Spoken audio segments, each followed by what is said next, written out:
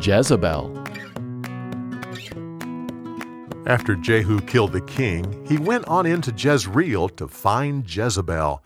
She knew he was coming, so she put on makeup, brushed her hair, and sat next to her second-floor window. When he arrived, she called down to him, "Why are you here? To keep killing people who are better than you?"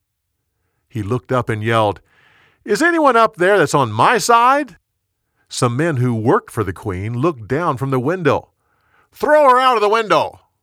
They picked up Jezebel and threw her out the window.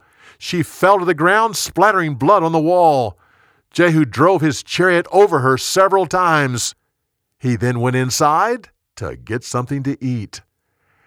After the meal, he said, "Well, I guess I should bury her. After all, she is a queen." He sent some men out to take care of this, but they could only find her skull, her feet, and the palms of her hands.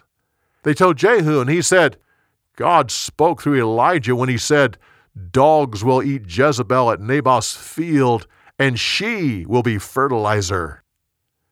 Jehu then sent a message to the elders in Samaria. "Put the heads of Ahab's 70 sons in baskets and send them to me." So all the sons of Ahab were killed, and their heads sent to Jehu. He then made sure no other relative of Ahab was still alive.